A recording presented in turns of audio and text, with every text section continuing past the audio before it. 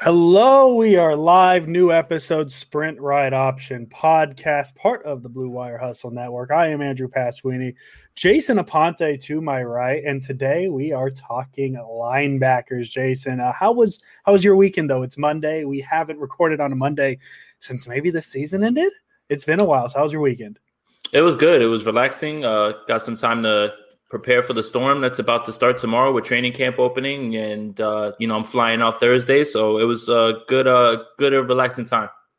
Good, relaxing. I'm glad to hear. This is usually where I like crack a joke about a certain baseball team you like, but I'm going to withhold from that. I'm going to withhold from that because I watched. Yeah, not great. We'll just transition straight into the linebackers from there. Let's just talk about a real sport. Jordan, catering to Jordan, who's in the chat, I see. So 49ers, the linebackers, running off of what they have on their website. We've run into some issues with that. Fred Warner, Dre Greenlaw, Azeez Al-Shaair got it right this week.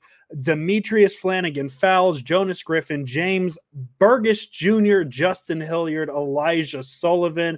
Jason, we'll start with just the first question. Broad answer. Whatever you want to give me. What's the outlook for this position? Are we worried about the depth? Is the top end good enough to just make us not worry about the depth? Give us the overrun or the overview of the 49ers linebackers. Yeah, obviously if something happens to Fred Warner, that's not what you want. That's a famous, it's an Aaron Boone quote, I believe. That's not what you want. Like after the game's over and they lose and they get their heads pounded in, that's not what you want. Yeah, thanks. Appreciate that. But yeah, I mean, any team, if they lost their starting linebackers, I don't think anybody really has the depth to really, just say, oh, we'll be fine. So, I mean, I guess to answer your question, you never want to see any sort of injury, but you have to be excited with Warner. You have to be excited with a possible jump from Dre Greenlaw again this year. And, I see that Jordan's in here, so we got to put some respect on Demetrius Flanagan Foles because he's running the hive. But, with the way that this defense goes, there's also a possibility that you could see Hufanga take some will linebacker snaps if needed. That's just the way, it's pretty much closer to the way the game's being played about, converted safeties become linebackers and things like that. So, obviously you never want injuries. You could probably say that about a million other positions on this team and everybody else's team pretty much for their positions. But yeah, I mean, they're top heavy right now with the best in the game, and he's locked up and Dre Greenlaw is ascending, and hopefully he takes that leap and they can become that duo that was similar to Willis and Bowman. I mean, I'm not going to put those lofty expectations on there, but I'm just talking about like 1 and 2, being solid and set up. So with linebacker, I have very little to really, sleep at, lose sleep over. I'm much more concerned with cornerback depth than I am linebacker depth. Yeah, I mean, especially when you have a guy like Fred Warner who's never missed it. And that was a question I was going to ask, Jordan. So good job picking up on that. Linebacker, I mean, they're so good at the top end. I mean, you have the best linebacker in the game, Fred Warner. You have Dre Greenlaw, who inconsistent at times. I think that's a fair way to put it. But he is definitely trending in the right direction.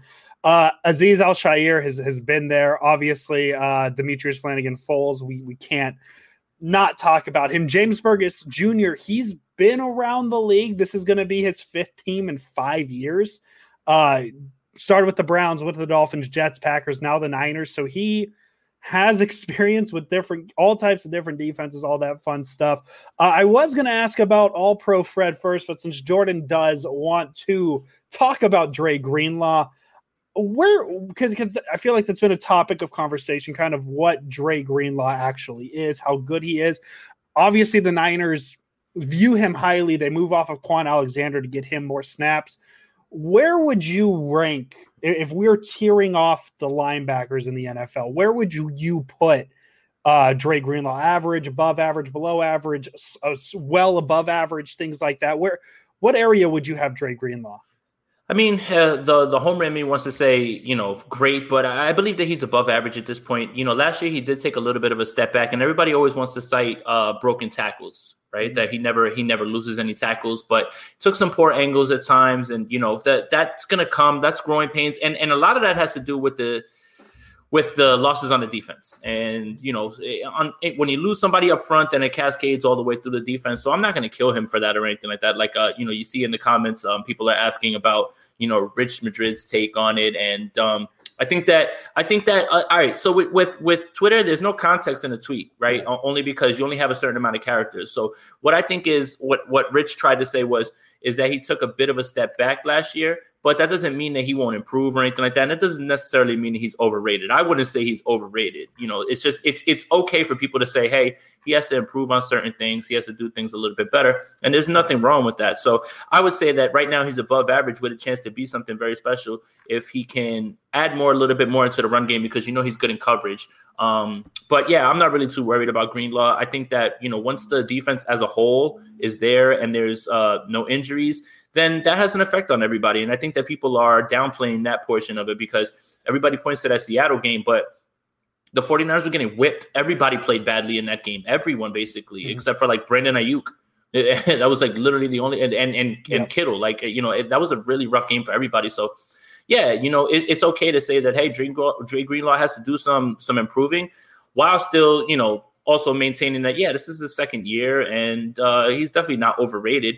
I feel like our fan base at times, every player on our team is the greatest in the world and they're the best. I've seen people say that Warner and Greenlaw are the best 1-2 in the league. Let's not go that far, but that doesn't mean that that's not something that can happen. But I believe that our fan base does a really good job of overrating players at a time. So hyping, I guess maybe that's what, pretty much. Yeah, we'll that's a better way to put it. That's a better way to Yeah, and like obviously, like when you're a player like Dre Greenlaw who has a play that instantly we recognize as the trademark play of his career, two of them, yeah, because the interception in the I'm assuming you're referring to the interception in the first Seattle game.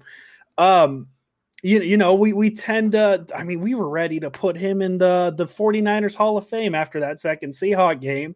I also believe he took a step back. Obviously the missed tackle stat is a thing with linebacker, just like defensive backs. Stats only tell you so much. You actually have to watch the tape, watch the games, all that stuff to understand what their response. And I'm not even saying it's easy, because if I were to watch Dre Greenlaw on tape, I wouldn't even fully understand what he's doing. Linebacker's a tough position to understand and break down. And I don't think you could just look at the stats, because we could look at Fred Warner's rookie year and see, hey, he had 124 tackles. Wow, he had an amazing year. But you can go back and look at some things. I think if I remember correctly, pass coverage was iffy with him his rookie year. If I remember correctly, I could be way wrong on that.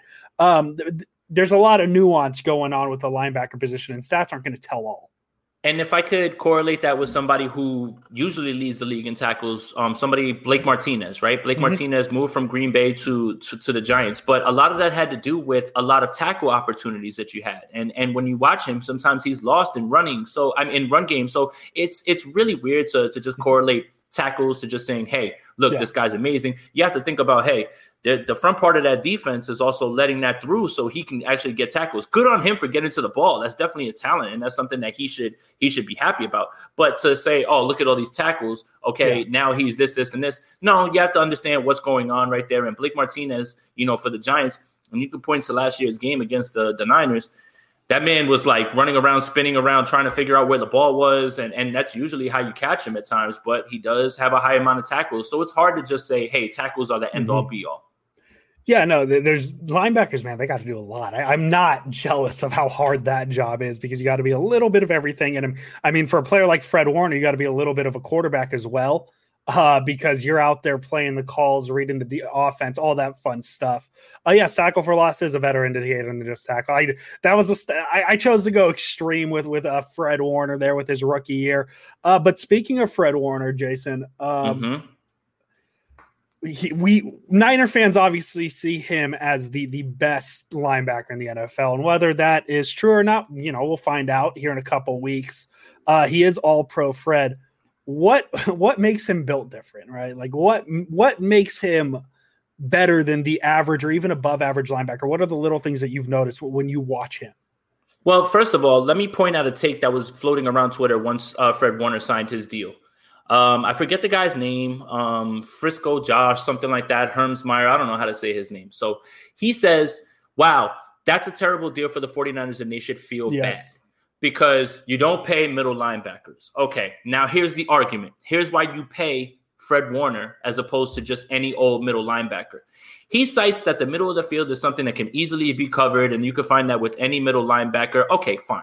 You have your little template of how you want to gauge things. The difference is, and someone else pointed out, when there's a 3-by-1 on his side, that doesn't mean that he's covering the third receiver. You understand? Like if the Tennessee Titans are there, okay, on the left side, you've got A.J. Brown. In the middle, you've got, let's say, Josh Reynolds. And on your third is Julio Jones. Well, guess who's equipped to take care of him and at least cover him in a way where you can feel – you don't want to do that all the time, put Fred Warner on Julio Jones. But on one down, there's no problem with that. So listen to this. So you've seen Fred Warner cover Marquise Brown, one of the fastest guys in the league last year in the Ravens game. He covers tight ends. He can cover Julio Jones for a down. So this is all stuff that he can do that is the reason that he's being paid. Never mind the professionalism, the way he carries himself, the way that he leads, and him understanding what he's seeing.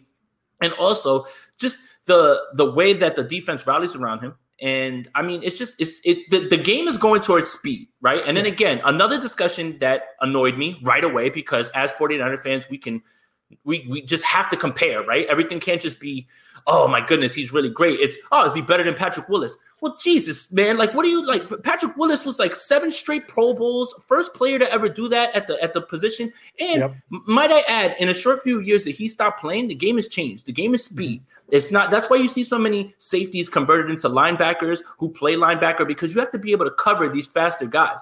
Guys aren't built the same, and that's just a few short years ago. How long ago Patrick Willis was playing? So it's not like you're comparing apples to apples. There's got to be context in between. So Fred Warner is built for today's game with speed, being able to cover linebackers, being able to cover wide receivers, on top of knowing what he's doing. He's a professional. He took every single snap at OTAs when he could have said, hey, I don't have a deal. I'm just going to go work off on the side, and you let me know when my deal is ready. No, he carries himself that way with a quiet confidence. That's why so mmany people, when people were wondering what jersey to get, everybody was running to Fred Warner. Why? Because he's going to be here for a long time, and that's a jersey of a guy that you want. Look, you can't be rigid in the way that you evaluate things, right? Yes. So yes, you're right. You don't pay a middle linebacker, a bunch of money, but that's not Fred Warner. There has to be some sort of context to it. Fred Warner is different. There's a tier of different, and then there's middle linebackers. Fred Warner's at the top of that, and what he does is invaluable. He's worth every single penny. There's my ring. I guess the comparison we already set up was you're not giving that money to a Blake Martinez. You're giving it to a Fred Warner, who like he's so damn good. He's everywhere. Like, he has a little bit of that Patrick Willis in him, where he's just kind of everywhere the ball is. You can you know where he is on the field. You just look for the ball, and 54 odds are is there.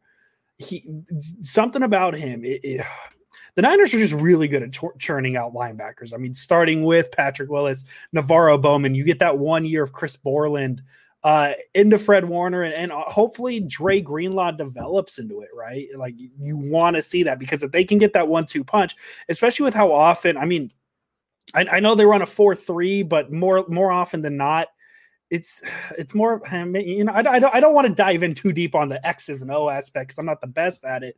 But they do put a lot on Greenlaw and Warner, you know, just by themselves on the field, because Greenlaw can play as that cover guy. And he can play, as you said, every so often you're okay with him taking on a Julio Jones or a quicker guy. You know, it's kind of insane. Like, we talk about Hufanga coming up as a safety. He can drop down as a linebacker. You could almost drop back Fred Warner every so often, you know, like that. Not like a deep back safety, but somebody who can guard a receiver very well. So there's the two top guys. Is there anybody other than Demetrius Flanagan, Foles, that we've already kind of touched on, that you have an interested eye going into training camp with? Yeah, I kind of want to see what happens with Justin Hilliard. I want to read off his draft profile just so I don't miss anything. Strength showed tremendous resilience and perseverance over 6 years. I don't know what that means. Motor is cranked up to 100 at all times. Charged through gaps and looks to attack blocking scheme. Took an expanded role and played well over his final 3 games. Major factor as core special teamer. 19 career tackles on kick and punt returns. He has injury concerns. 84 career tackles in 47 games. I mean, honestly, after the top tier of linebackers, it's really hard to get excited about anybody else. I'm really excited to see maybe if Hufanga can be that hybrid type where he can maybe be on the field with Ward and Tart, and who knows? I mean, honestly, after the first two, it's really, really just anybody's guess. And they'll find ways to figure that out. Al-Shaair is somebody that if he can really take the next step next year, like he really needs to take one more good step, then this linebacker core is set. So realistically, you're looking at your top three just of Warner, Greenlaw, Al-Shaair, and yeah, you should be fine if Al-Shaair improves even a little bit from last year. Yeah, Azeez Al-Shaair is one that I've always been interested in. He feels like he's been here for a bit. He's usually the first guy who steps in if a player has to miss a down. He's been decent for the Niners. I know he's been here for a few years. He's not one of the well-known names quite yet, but I think he has the potential to be one of those guys that we talk about, like as that quiet. Nobody really knows him around the league, but he's pretty good. He's a well-kept secret. I'm excited for him. James Burgess too. I don't know exactly where he fits in. But I'm interested just because he's a name that you kind of know at this point. Not exactly what he's been expected to be, but he's been good enough to get a fifth chance with a different team. As I said, he's been with 5 different teams over his career. So we'll see if he makes a spot, see if he can make an impact in any way. Yeah, you got something, Jason. Let's do it. Yeah, I know that we were going to be talking linebackers and everything, but I think we should touch on some news that came out today that kind of affects the 49ers because so Aaron Rodgers is back. Aaron Rodgers is back. So we thought week 3 was going to be Blake Bortles against Jimmy Garoppolo, and it seems like Aaron Rodgers is going to be there. So when we did our preview show of hey, wins losses, right? We kind of went under the assumption that we thought that Aaron Rodgers wasn't going to be there. Aaron Rodgers is going to be there now, and that game, the home opener, has just jumped from like a 10 to a 20 now at this point. Here's the thing with them. It's realistically, and this is what it correlates to with the 49ers. We thought it's the Bucks, right? We thought it was the Bucks, and then a tier down is every single team in the NFC West as long as Aaron Rodgers isn't there. Now, is it Bucks, Packers, and then everybody, or is it Bucks, Niners? So the NFC kind of shakes out a little bit differently now because we assumed the Packers were going to be out of the way, right? There's no way that they can do anything good with either Jordan Love or Blake Bortles. Now Aaron Rodgers is back. One more year. Devontae Adams is going to be back. That team won 13 games back-to-back years. It's not like you can just sit there and dismiss them. I understand that the 49ers dismantled them in 2019, but at the same time, this isn't a team that's going anywhere, at least this year. Oh, yeah. The 2020 Packers, I think, are better off against the 2019 Niners. Like, I think that's known. I mean, they were significantly better last year than they were in 2019. So I'm excited for that game because we're going to get to see what could have been last year if the Niners and Packers matched up, fully healthy, because I have no doubt that the Niners and Packers would have met in the playoffs if the Niners stay healthy. I think that's just kind of how it usually works. The Niners and Packers always seem to find each other in the playoffs. And so that's something I'm excited for week 3, because now you get the all-in Packers. Like, I mean, there was a 3-minute span the other day where it's like, oh, the Packers might not have Rodgers or Devontae Adams. Like, what's going on here? Now they're going to have both. They're going to be full on like what we expect from the Green Bay Packers. And we cannot, like, the last thing I want to see going into week 3, if the Niners are 2-0 and the Packers are 2-0, is people saying, yeah, this is a win for the Niners. You see how easily they did in 2019? Like, Nick Bosa is going to have, no, we cannot do that. We absolutely cannot do that, because this might be a little bit of because the assumption could be is that this might be Rodgers' last year in Green Bay. It sounds like they're working on a deal to get him one more year and go. This could be an ultimate FU Green Bay year where he's like, I'm going to go off, have an MVP season, and I am out of here. I'm going to show you guys what you're missing. So this Packers team is different. And this week 3 game, we had a little bit of a, you wrote it in a pencil, circled it in pencil, just in case you have to erase it because Aaron Rodgers is going to the Broncos. Sharpie, red Sharpie, whatever it is, circle that game. Yeah, that's a big game now. And you know what? Look, I want the 49ers to win games, but man, home opener, Sunday Night Football, Green Bay against the 49ers. whoever's going to be starting at quarterback, man, that game is going to be juiced. And anybody who tells you that they didn't want Aaron Rodgers to play, okay, you probably wanted the win, but I would much rather beat Aaron Rodgers and that team at full strength. And I think that anybody should want to beat a team at full strength. There's a good question from Tony here. Tony, thank you, man, for the question. You're always live in our chat. Do you think Ebukam is going to play some Sam linebacker? And that's a good one because technically, right? So they have Ebukam as like an edge, but he is a linebacker though. So that is a good yes. That is a good question. So I think he will, and I think that a lot of what they're going to do in terms of, you've heard DeMeco Ryans say, yes, we're going to be blitzing a little bit more. We're going to be a lot more aggressive, and you've heard it from players. This is something that I feel like they've discussed, especially when you're talking about guys who have come back, on 1-year deals and things like that.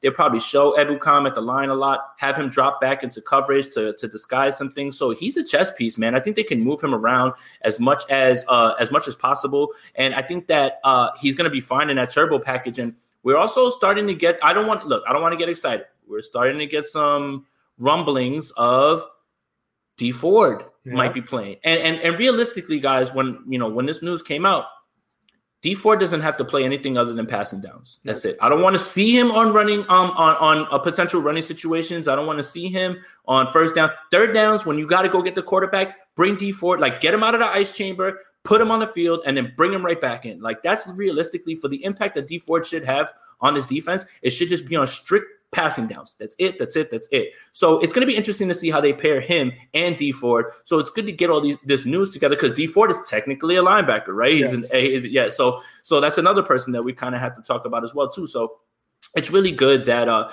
you're hearing all these things, and the front office seems like they think it's going to happen. And there's rumblings that it's going to, Fred Warner said he looks great and he's ready to go.